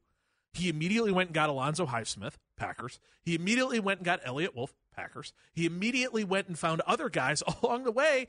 They're like the mob. Like, it legitimately operates like the mob. And it's almost like having Andrew Brandt out there as somebody who follows this team. It's like having Andrew Brandt out there is like basically like John Wick leaving the mob and the hitman and all of that kind of stuff and being on the outside and explaining to you what in the world is going on behind those doors. And that's why Andrew Brandt is awesome. And it's not just because of the Packers. It's because of his understanding of just how business of sports works, because he was an agent on top of that. And then he worked on the cap side of things for an NFL team. I mean, that's why it's cool talking to that guy, because he's just seen it from every single direction. Let me just, because there's things I don't think about, and then I just started thinking about what you're talking about. As a fan, is the Packers model better for you as a fan or worse than what, the rest of the league is all ownered? Ownered? Is that the right? All has owners. So the best way to describe this is through somewhat of an analogy. So I think it was The Undoing Project, which was a Michael Lewis book. By the way, are they the only team that doesn't have single ownership? I believe so. Okay.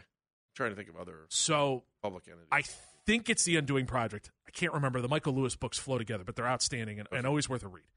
But one of them in there is he talks about being with Daryl Morey and the Houston Rockets, and not Fertitta, but whoever was in charge before Fertitta took over. And he goes, having the owner in the room is like having the fan base in the room with you, because nobody is more invested in this team than the guy who's paying the bills. And so you get the fans' perspective by talking to the owner of the team. And so you miss that when you're a team like the Green Bay Packers, because they don't have an owner. They do technically, but they don't have an owner. They've got a board. Right. And the board is completely removed from everything that's going on and very much are like Mark Murphy, who's the president of the Packers. It's like, you hire it, you run the football side, and you go. Brian Gutekunst, you go. You're not going to have an owner who's putting pressure on you. You're not going to have an owner that's questioning your decisions. You're going to have a board that's doing it. And it's a lot of people who aren't as financially invested as having someone who is a fan of the team yelling at you. So, is it better as a fan to not have an owner? There's pluses and minuses. The pluses are your off seasons are more exciting because you're bringing in free agents. That's the nice part of having an owner. An owner's going to improve my team, make my team better. Let's get somebody in here who can help me now. Because that's how fans think. How do I make my team better? The downside, of that is that the Packers are very much draft-oriented. We bring somebody in. In the first round, they're not taking the sexy wide receiver. They're taking the left guard. They're taking the center. They're taking a linebacker. It's why it made me laugh for years and years that they were like, oh, yeah, first round, we've mocked a wide receiver to the Green Bay Packers. It's like, right, sure you did. And that's what's going to happen. No, they're going to take a tackle. We know these things. They're going to take a safety. We know these things. Like, there are positives and negatives to it.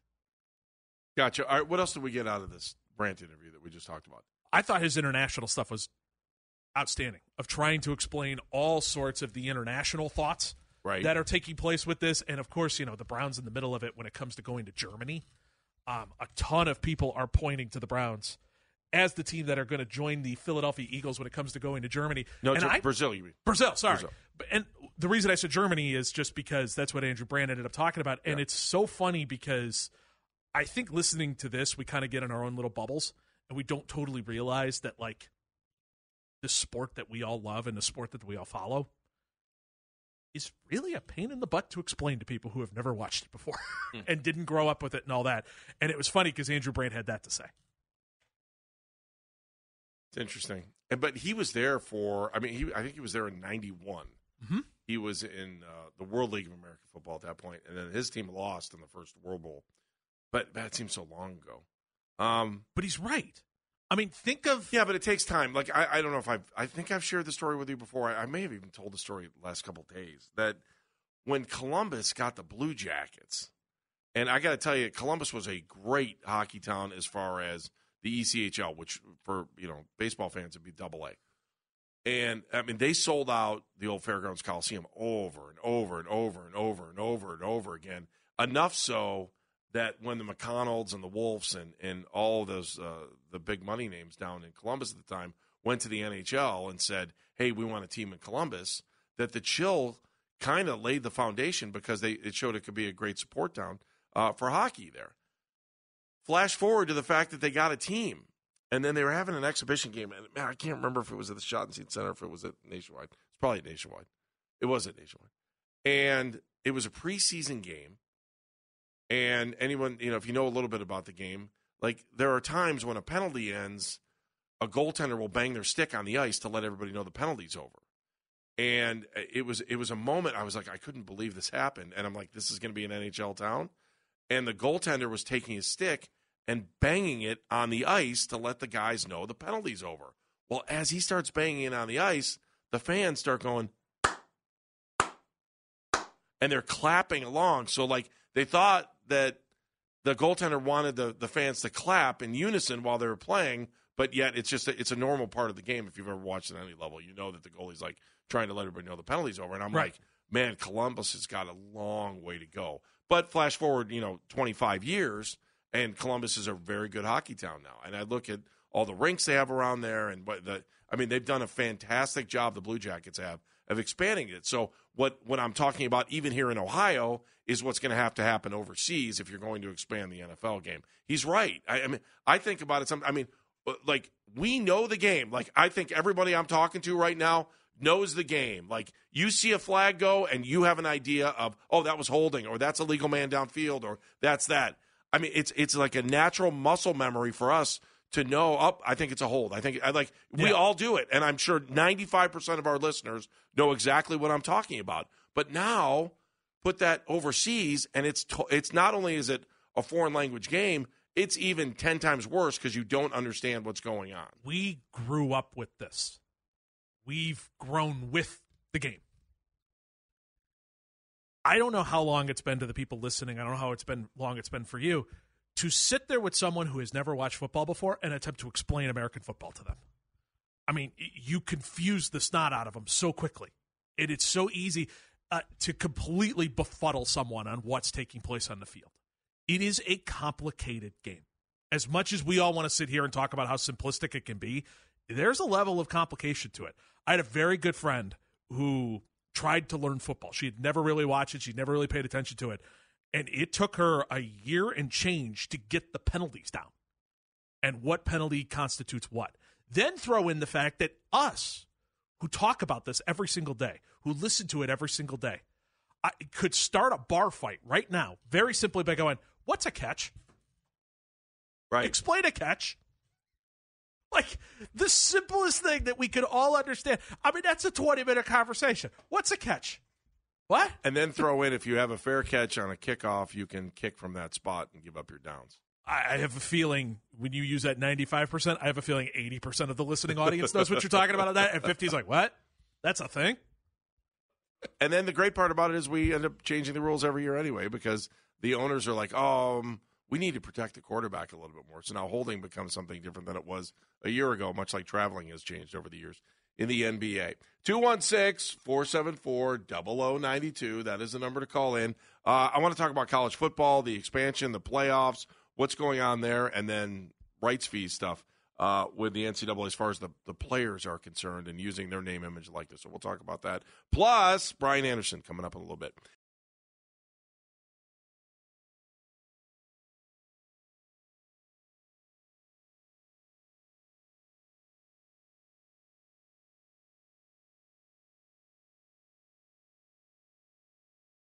Brian Anderson, about 20 minutes away right here. Baskin Phelps. Dan Mennigan is in today. All right, we haven't had a chance to talk about this, so I'm looking forward to your reaction to this. College football, what was it, on Tuesday? They decided they were going to a 12-team playoff for college football with, 1, 2, 3, 4 get buys. Then 5 plays 12, 6 plays 11, 7 plays 10, and 8 plays 9. Plus, you'll have home games, which means we're going to see some SEC teams come up north and play some games in December. I hope that's the way it works out for the first round. So and the other thing, too, is that there is going to be a day. There's a Saturday in December where they will collide with the NFL during these playoffs. So you'll have big-time college football and NFL games, Saturday games that will collide during this time of football, which we've never seen before. I wonder how long that's going to last to begin with. I think they're going to figure out a way that they don't play at the same time. Right. I wonder if it's... Even if it means the college football game has to start at 11 on that day, and the NFL game starts at 4:30 or 5. Yep. I can't see them overlapping. Maybe they do it for a year, but then everybody realizes that's a bad idea because we're splitting a number. So why not split the number when we can share the number? I love it. I love the 12-team playoff. We've screamed for it for a while. First round on campus, outstanding. That's the way that it should be. You should at least have that on campus. That is going to be electric. That's going to be awesome to watch, especially exactly what we're talking about. If LSU has to go to the Horseshoe, or if Alabama has to go up to Camp Randall, or if anything like Florida has to go play at Illinois, if Illinois becomes a powerhouse, that's going to be worth it. That's going to be so cool to watch the snow coming down as these teams are going against each other at these giant stadiums. I'm pumped for that in itself. This works. I am too. I do think, though, we're going to see some blowouts. I think there are going to be 5-12 blowouts, and I also think, like, if 9, 10, 11, or 12 pull off the upset one week, and then they have to go up against 1, 2, 3, 4 in the second week, we're probably going to, even though there's euphoria of winning that opening round game probably on the road, would be on the road, then you'll end up going up against one of the big boys. Right. We're going to run into Tulane running into, the juggernaut of team of the year. This is going to happen. We all know it's going to be the fact. Okay, fine. This is what you sign up for. In the same way that you're going to sign up for the 1-8 series in the NBA, or I should say the 1/bottom winner of the play-in tournament series. In the same way that you're going to run into the 1/16 matchup in the NCAA tournament. Like, you're always going to have that be the case, especially if you're going to work off of that 5 and 7. Where you're going to have the at-large bids and you're going to let the group of 5 in there. Like, yeah, it's going to happen. The talent levels aren't the same. But I think overall, this is exactly what we want. This is a win. I did catch when I was driving home, or I don't know if I was driving home, or at some point during the day, I heard you guys talking about the formatting system for the 16 or for the 8-team. I'm sorry, for the 12-team tournament, right? And kind of talking a little bit, and I know Jeff kind of chimed in on the 16-team tournament. I wonder when this is all said and done, because now they're talking about expanding to 14, and I'm wondering how that'll look. And where they'll determine to give buys and do so. Like right now, 1, 2, 3, 4 have the buys. So I've talked about it before. I was lucky enough to cover the old 1AA, which is FCS, and they used to be a 16-team tournament. Mm-hmm. And to me, like when Jim Tressel was racking up national championships at Youngstown State, that was a 16-team bracket. Then somewhere along the line, they decided we're going to go to 24. So you've got a 16-team opening round, and then the second round, those teams, there are 8 teams that are seeded, they all got buys. And so if you go back and look at this year's, right, that's where you're at. So it's 16, and then that'll give you 8, and then you move into the next round, and then there's 8 more. So you still have, 8 more games in the second week, in the second round. To me, that's too many football teams. Yes. Like, I think, and to be honest, I heard Jeff say, I think Jeff said 16 was the right number, right? Yeah. It was so either now 14 or 16. We'll be at 14. And the other thing I think we learned, too, was when they had their big meeting the other day, we're like, why is this only going to be 2 years of 12? Because money talks, and if they can get to 14, they'll take 2 more games. Absolutely. And more than anything, then you can benefit your backslapping bull buddies along the way that you've been taking care of for as long as you have. I mean, that's the other side of this. So, like, First round is on campus. Great, it should be. They're getting rid of the restrictions for the Rose Bowl, the Sugar Bowl, the Peach Bowl, all of their bowl buddies. The Rose Bowl was the hard one. Yeah. Right? The Rose Bowl, I mean, it took forever for the Rose Bowl to kind of get on board with, hey, there's a chance you may not get a Pac-12. Yeah. Big Ten. But now they have no choice because the Pac-10 doesn't even exist. Yeah, it's the Pac-2. Yeah. Which they got a new commissioner, which good for them. They're in charge of 2 teams. All right, but overall, do we think I think this is good for college football. I think it's perfect. This is what we've all been screaming for. The only thing that scares me is I like to keep the playoffs small. I know there's boatloads of money and all of this stuff, but like I'm a small playoff person because I don't like the randomness. I don't like this team caught fire and is now finding its way into the playoff and the final, and then we memorialize them in a way that says this was the best team that year when that's not the case. And so I want the best teams during the regular season to be the best teams at the tail end, to truly be those best teams. And so the more teams you let in, the more randomization you get with it. And that's what I don't care for. You know, so I looked at, I looked at the coaches poll and I looked at AP for the year, and you try to kind of juggle, did they get it right? You know what I'm saying? Like, how many teams,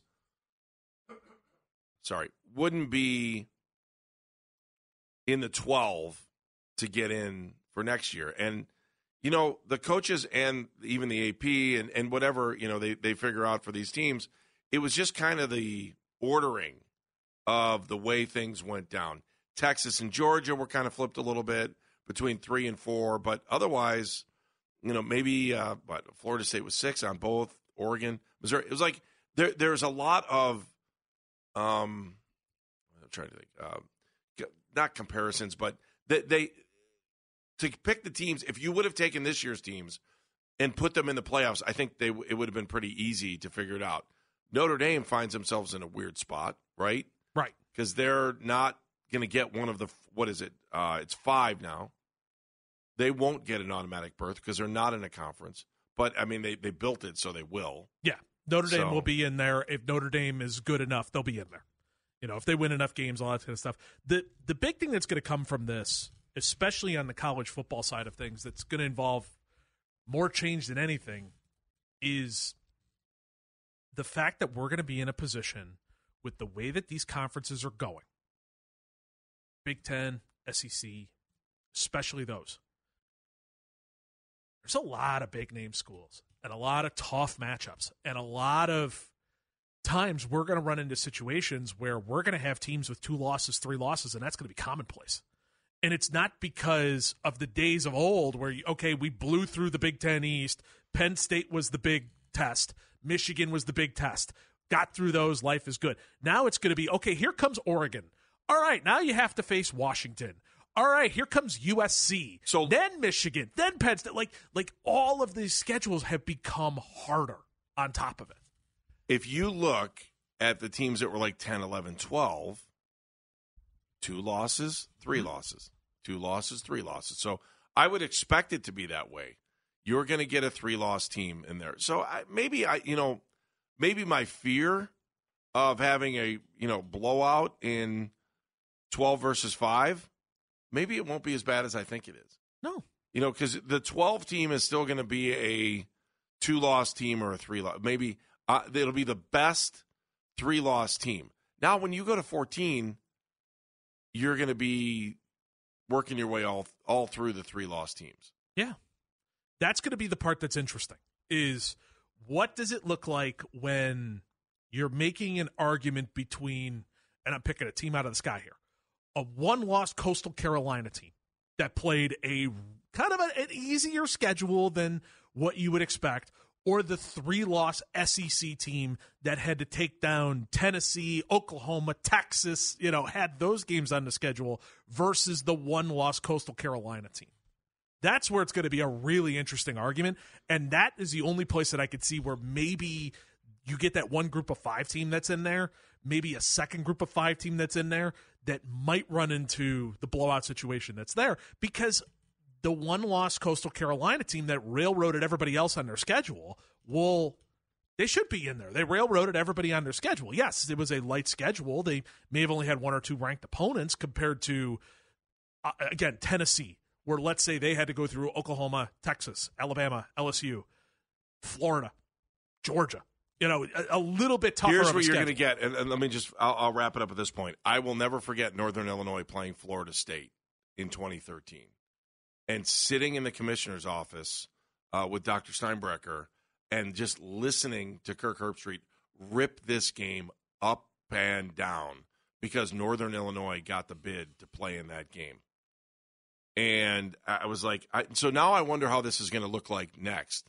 And then, Herbie was like, well, I'm a MAC guy. I'm from Ohio, blah, blah, blah. But, I was sitting there with the commissioner and the look on his face at that point, I was like, oh, my God, I feel so bad for him because they were getting just annihilated on TV. Meanwhile, Northern Illinois only lost that game 31-10. So when it was all said and done, but we're going to have more games like that.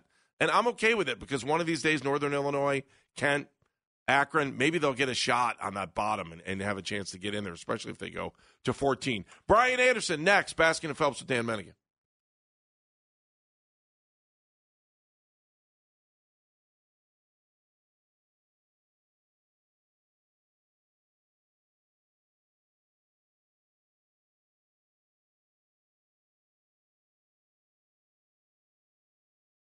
Baskin and Phelps, 92.3 The Fan. Dan Mennigan is in today. Jeff is off.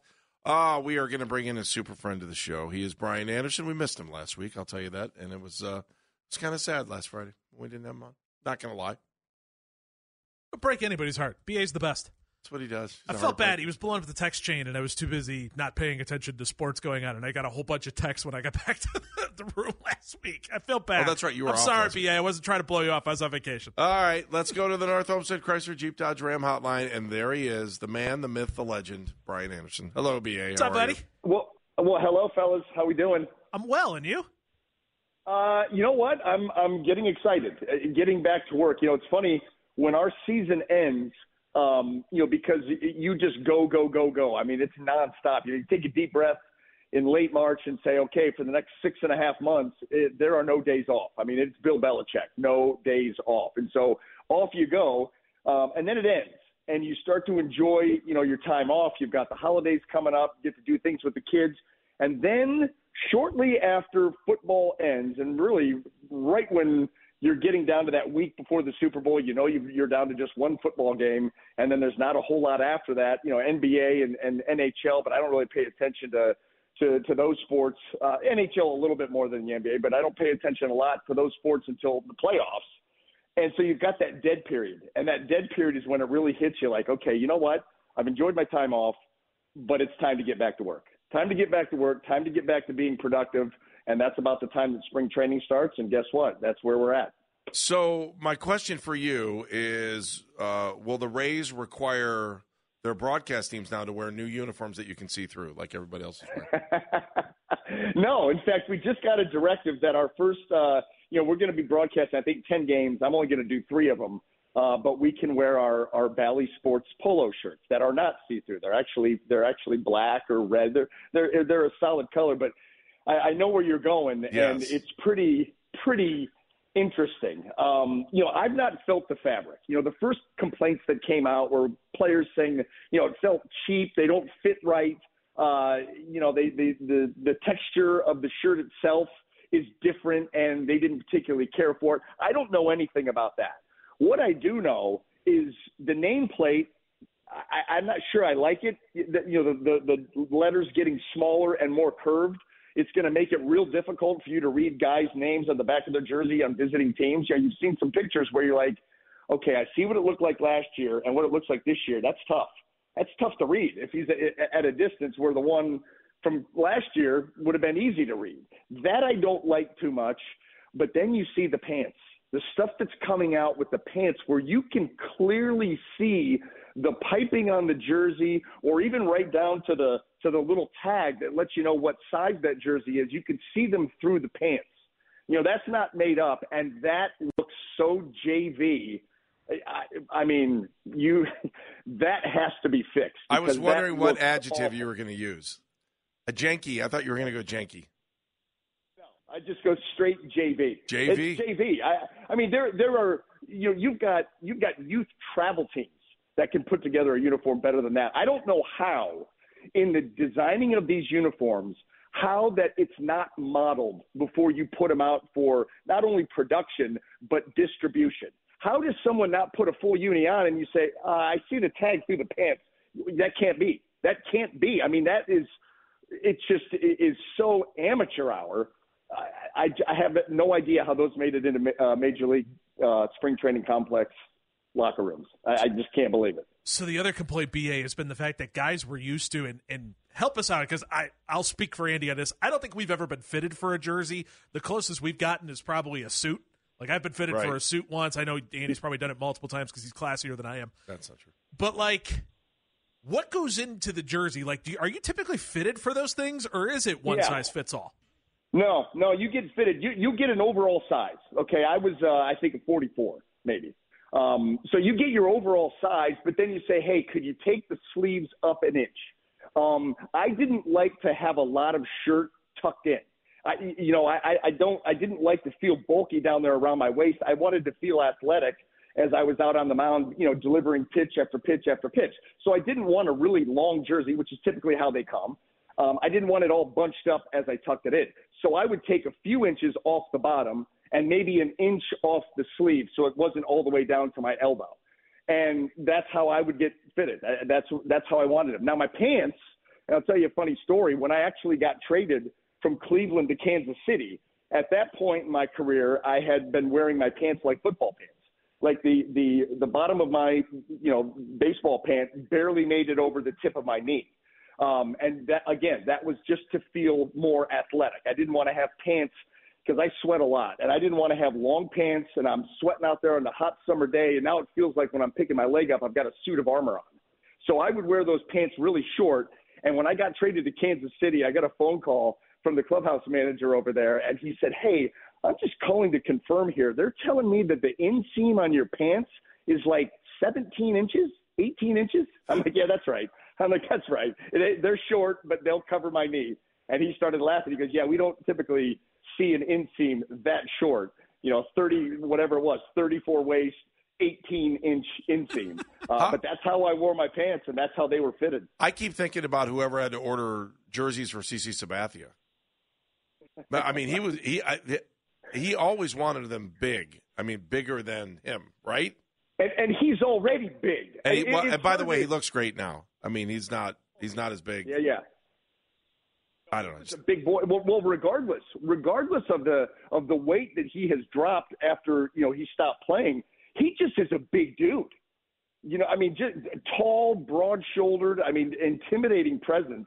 And like you said, he loved those baggy jerseys. I don't get it. That's why everybody's different, and that's why they tailored those uniforms to your fit, because I couldn't stand a baggy uniform. I wanted everything to be tight is not the right word, but I wanted it to be because you did want to have mobility and feel athletic, but I didn't want baggy. I didn't want stuff moving around, which is why I wore the pants the way I did, why I had the jersey done like I did. And, but other guys, hey, they didn't seem to affect him. You look at his career numbers. Did your uniforms feel different, though, depending on the team you're playing? Or was it the only thing different was the logo that was on there? Yeah, it was all the same material. And I will tell you this. Yeah. And the stuff that they've had recently, the jerseys, when I went and did Guards Fest a couple of years ago, they had jerseys made up for us. They were the jerseys that the players use.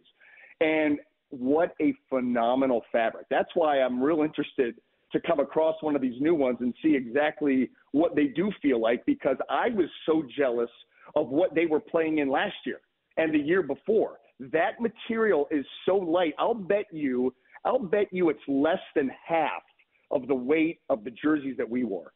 I mean, our jerseys, I would have to, they were, the old jerseys, but, they were heavy. They were a heavy fabric. And I'm going to tell you something. I can remember multiple times, pitching in Cincinnati in July. And, listen, I'm a sweater. And I would have to go up and physically change out my uniform midway through the game because it would get so wet and it didn't have any of that wicking fabric that made that wet go away. When it got wet, it just got heavier. And like I said before, it felt like I would be pitching in a suit of armor. So I would go up and change my jersey. Sometimes I'd have to change my pants because when they got wet, they got heavy. The stuff that they're playing in now, and not these new uniforms, because I don't know anything about them as far as what their consistency is, but what I have stumbled across over the last couple of seasons, boy, oh boy, lightweight, you put them on and you're like, I don't even feel like I have a jersey on. I'm so jealous. I would love to have pitched in these types of uniforms, and now they've gone and changed them, and again, it doesn't seem like anybody's real thrilled about it. Brian Anderson, current Rays color analyst, of course, former Indians pitcher, joining us on the North Upstate Chrysler Jeep Dodge Ram hotline. All right, BA, so we are in training camp. Of course, we are past pitchers and catchers. All the teams are here. You're starting to get games taking place this weekend. What typically is happening in spring training right now for all the pitchers, and how are you guys getting ready? Well, you're starting to ramp up the number of pitches. Guys come into camp now ready to go, and we did too. You came in, you've thrown off the mound a couple of times before you got to camp. And, the first couple of times off the mound, it was a bullpen session, an extended bullpen session. Then you would go into, intramural games. So you would go out there and throw an inning against your own hitters. And it's kind of like training camp of football. You get sick and tired of seeing the same guys, although, you're out there working on things as a pitcher to get ready. And now it starts the ramping up process. So if you're a starting pitcher, probably your first outing when you go out there in a game this weekend or beginning of next week, wherever you slot in the rotation, you'll go 2 innings or 30 pitches. That's kind of, the gold standard is a 15-pitch inning. Now, how many guys do that consistently over the course of a season? Not many, but that's the gold standard, and that's kind of how it gets set up in camp. 2 innings or 30 pitches. 3 innings or 45 pitches, and you ramp up that way. Now, we used to get out to where we'd get an outing of like 6 innings and then back off, and your last outing would be maybe 4, and you'd finish up in the bullpen, and then off you would go for the season. They do it a little bit slower now. The guys aren't ramping up and throwing 6 innings in a preseason. They don't throw 6 innings in a regular season game. So how many times are they going to do that in the spring training game? So the ramp up is a little bit slower, but they ask a lot more of these guys as far as max effort on every pitch all the time. So they have to take it a little bit slower with them. But that's all it is. It's just building on each subsequent outing. You went an inning and 2/3 last time, and you got to 32 pitches. Well, okay, let's try to get through all the way through 3 in 45 pitches. And you just keep building that way until you're out far enough to where they feel comfortable of, sending you out there in a regular season game. And everything, trust me, unless there's a setback or an injury where you have to, take a couple of days off, everything is mapped out for you to be ready to go in the regular season when it's going to be your time to pitch. That's why anytime you hear about a little bit of a setback, it's like, he may not be ready for opening day because now he's off schedule. He may be a week behind. So they may have to move him down in the rotation. They can play with it different ways, but it's just a slow burn and a slow build until the season starts. All right, I want to talk about and hitters on a this has become more in vogue nowadays for hitters. But now I saw the other day, like Shohei Ohtani, he wants 50 at-bats in spring training. So how does he get his 50 at-bats? How do they piece those out to where he gets, he said that he would feel good going into the regular season having had 50 at-bats in spring training, and every hitter is like that. So then it's all about the manager piecing together the lineup to, get that hitter his subsequent, the number of at-bats that they feel that he needs to be ready for the regular season, meanwhile with, a huge roster that they're dealing with. I want to ask you this, okay? The Diamondbacks made the World Series last year with 84 wins, right? Yeah. Yes. If you're in the front office, do you feel the need or the pressure now?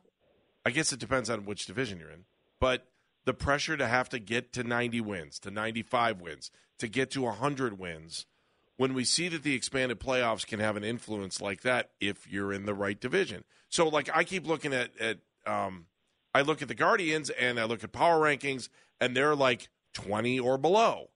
But when I go back and look at who's around them, they're either the second or third team in the Central, and it makes me think, well, I mean, if they're in it towards the end, they could be good, and they don't have to win 92 games to get in the playoffs.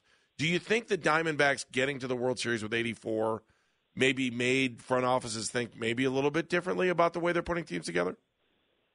I would think so. I mean, look at some of the free agents that are still out there and available. That teams don't feel like I have to go out and break the bank again for this guy. We already feel we've got a pretty good team. Now they'll end up signing, somewhere, but that really is an interesting wrinkle that was thrown in last year. And how many times have you heard someone from the front office, with a little quip of, "Hey, it's just get into the tournament.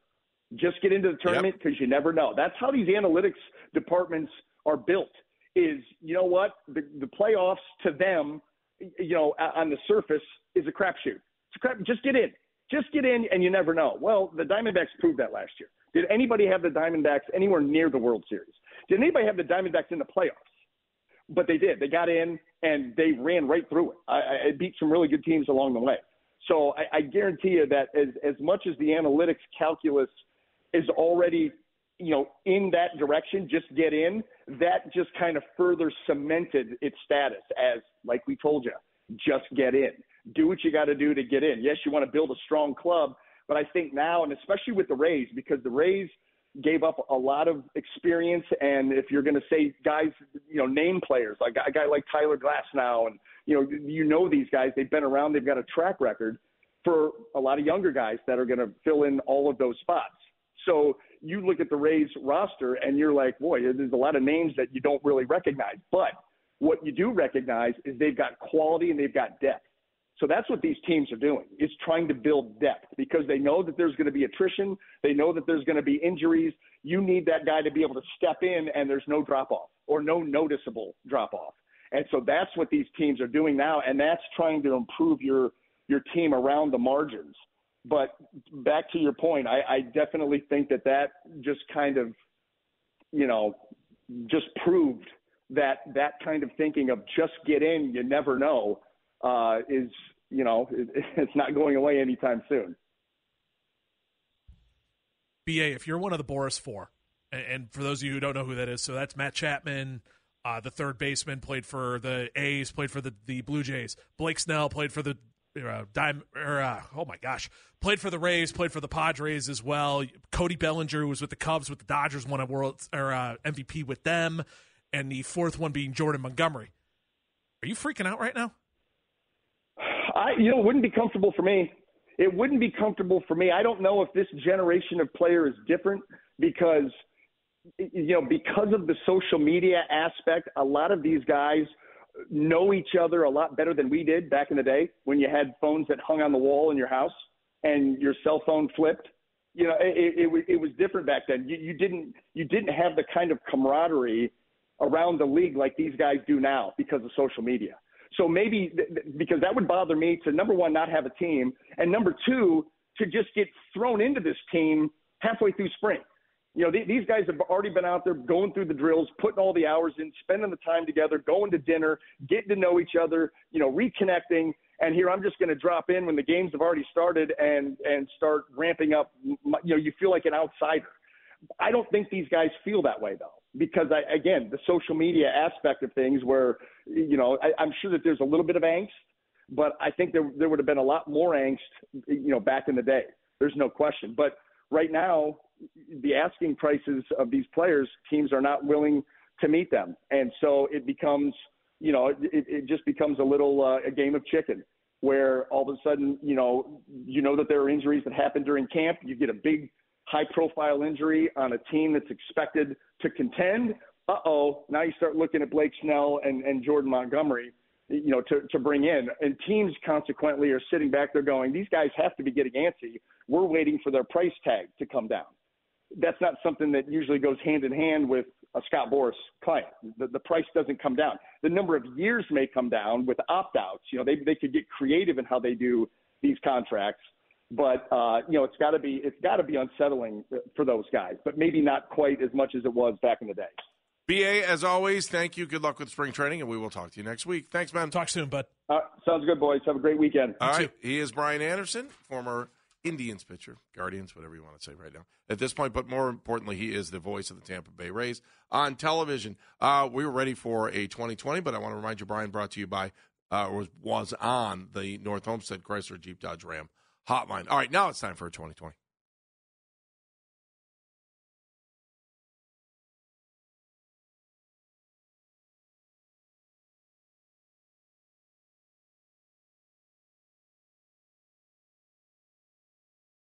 He's Dan Madigan. I'm Andy Baskin. Jeff is off today, so it's not Baskin Phelps. It's like Baskin and Madigan today. 216-474-0092. 216-474-0092. We just got off the line with Brian Anderson. Outstanding stuff, especially like expectations of organizations now that you know that a team can make it to the World Series with like 84 wins. And so I think that's one of the things that you can look towards, I guess, maybe during the season to try to size up where your team is and how much your front office is going to go all in, knowing that there's a way to perhaps make it into the World Series or even into the playoffs. Just get in, right? That's what Brian said. It's become, and baseball's always had a level of randomness to it. I mean, we could point to the Kansas City Royals. We could point to some of those Giants teams that have won. There's always been that level of get in the dance and figure out what happens then. Right. But it feels like the last couple of years with the expanded playoffs, it's only gotten more random, which upsets me. It really does. All right, well, while we're talking about spending money, a little bit of good news, I think, for the Browns today. Very, very good news. So you've heard in the updates, the NFL has released the cap for next season. The cap for next season, for all of you out there, make sure you get your pens ready, piece of paper, $255.4 million will be the NFL salary cap. Now, why does that matter? Dan Madigan, why does that matter? Well, because it's the largest hike we've ever seen. It's gone. We knew the cap was going to go up next year. Now it has gone up way more than we thought. In fact, last year's cap was $224.8 million, meaning about $30 million in a cap hike this year. Now, you're Dan asking Madigan, yourself, I'm going to ask the next question. How does that affect me as a Browns fan? Well, sit down on the magic carpet, Andy, and I will tell you. Because the Cleveland Browns were looking to be about $30 million over the cap, give or take. Now with this new number, they are only $6 million over the cap. So in other words, getting under that number, plus whatever you're going to roll over, is a lot less work. And a lot less kicking the can down the road, and a lot less of finagling and moving things around, and the cutting of players, and the renegotiating of contracts, and all that stuff. They can still do all of that and have way more money to play with than they thought going in. This is way higher. This cap number is higher than pretty much anybody guessed. From what's being rumored out there, including the teams themselves, this number is a lot higher. And all those numbers coming from underthecap.com, or over the cap, I should say, .com. 6.2 mil the Browns are over right now, and that's pretty easy to get under. That's very simple. You would think that just comes in renegotiating Deshaun Watson's deal, right? I mean, that's renegotiating Deshaun Watson, renegotiating Denzel Ward, renegotiating Myles Garrett, turning their signing bonuses or turning their salaries into cash out the door. As long as Jimmy Haslam's okay with cutting checks, can constantly make this work. It's just a matter of if your owner is okay with going, all right, here's your check for all this money right here. Take care of yourself. That's what this comes back to. But this makes it easier because this makes it that you don't have to make those hard decisions that everybody was kicking around earlier. The nonsense that was going, oh, well, the Browns may have to move on from Nick Chubb. Well, that's out the window. That's gone. Eliminate that idea from your mind. They don't have to do squat with that. Well, maybe they may have to move on from David Njoku because he makes some money. Well, that's gone too. The fact that this is 30 mil over, that throws that out the window. The Browns can roll this back. They can play with some of the numbers, and they will be able to be a player in free agency. The only thing that this also does is that it makes all the other teams more players in free agency with the fact that this is higher than is expected. So like the Chiefs right now with this number are $27 million under the cap. The Eagles, $32 million under the cap. The Steelers, $7 million under the cap. So it gives everyone more room to play with. What does this do as far as trying to re-sign your own free? Like Zadarius Smith, I keep talking about. I want them to re-sign him. Z would be awesome. So, but what does this mean then? Does this give them the opportunity? And then I guess you kind of have to figure out. Are you going Austin Powers on me? Well, what does it all mean, Basil? What does it all mean? No, when you take this, so now you've got to figure out what the big pool of money is on the renegotiation, right? Mm-hmm. So, and then that gets you under, so you can re-sign your own free agents and get yourself into a position where you can get back to where you want to be. Okay. Yep. Oh, 100%. This is great news for the Cleveland Browns because this makes life easy. This makes it that you don't have to make hard decisions. You don't have to look at a Nick Chubb contract and go, okay, maybe we can try to get him a contract extension coming off the injury. Now this makes it that it's just, all right, Nick Chubb's here. Life is good. Good. Right. David Njoku's here. Life is good. You're not making hard decisions. That's what this number tells you. And that's the best news that any Browns fan can ask for because we were going down this road of a lot of ugly things that were being kicked about that I was ready to come on these airwaves and go, what the hell is wrong with all of you? Stop it. David Njoku is staying here. Nick Chubb is staying here. Stop it. Stop going to hypothetical land. So that's done. That whole conversation's done because Good night. Ken was sick yesterday. This discussion came up on the morning show when I was filling in with Jonathan, and people were getting angry because somebody from Pro Football Focus had said, hey, maybe there's a chance that David Njoku could be a cap casualty. Now it makes it sound to me like if the Browns can avoid cap casualties, then most teams are going to be able to avoid cap casualties. Exactly. So that's the thing with it is it's great news for the Browns, but it's also great news for the league. Like, for example, the Bengals are now looking at $72 million under the cap. So everybody's playing. Everybody is now a player in free agency for everybody, which, again, good news for the Browns because you don't have to cut anybody. You don't have to do anything. You don't have to make any hard decisions. Bad news because everybody else is going to be in the pool with you. All right, interesting. I want to go back and talk about a little bit what Brian Anderson had to say, so we'll do that when we come back here in a second. And just a little bit more baseball because I want to get into that. 216-474-0092, Baskin Phelps with Dan Mennigan. This episode is brought to you by Progressive Insurance. Whether you love true crime or comedy, celebrity interviews or news, you call the shots on what's in your podcast queue. And guess what? Now you can call them on your auto insurance too with the Name Your Price tool from Progressive. It works just the way it sounds. You tell Progressive how much you want to pay for car insurance, and they'll show you coverage options that fit your budget. Get your quote today at Progressive.com to join the over 28 million drivers who trust Progressive. Progressive Casualty Insurance Company and Affiliates. Price and coverage match limited by state law. Okay, picture this. It's Friday afternoon when a thought hits you. I can spend another weekend doing the same old whatever, or I can hop into my all-new Hyundai Santa Fe and hit the road. With available H-Track all-wheel drive and 3-row seating, my whole family can head deep into the wild. Conquer the weekend in the all-new Hyundai Santa Fe. Visit HyundaiUSA.com or call 562-314-4603 for more details. Hyundai, there's joy in every journey. We really need new phones. T-Mobile will cover the cost of 4 amazing new iPhone 15s, and each line is only $25 a month. New iPhone 15s? It's better over here. Only at T-Mobile, get 4 iPhone 15s on us and 4 lines for $25 per line per month with eligible trade-in when you switch. Minimum of 4 lines for $25 per line per month with autopay discount using debit or bank account. $5 more per line without autopay, plus taxes and fees. Phone fee at 24 monthly bill credits for well-qualified customers. Contact us before canceling account to continue bill credits or credit stop and balance on required finance agreement due. $35 per line connection charge applies. See T-Mobile.com.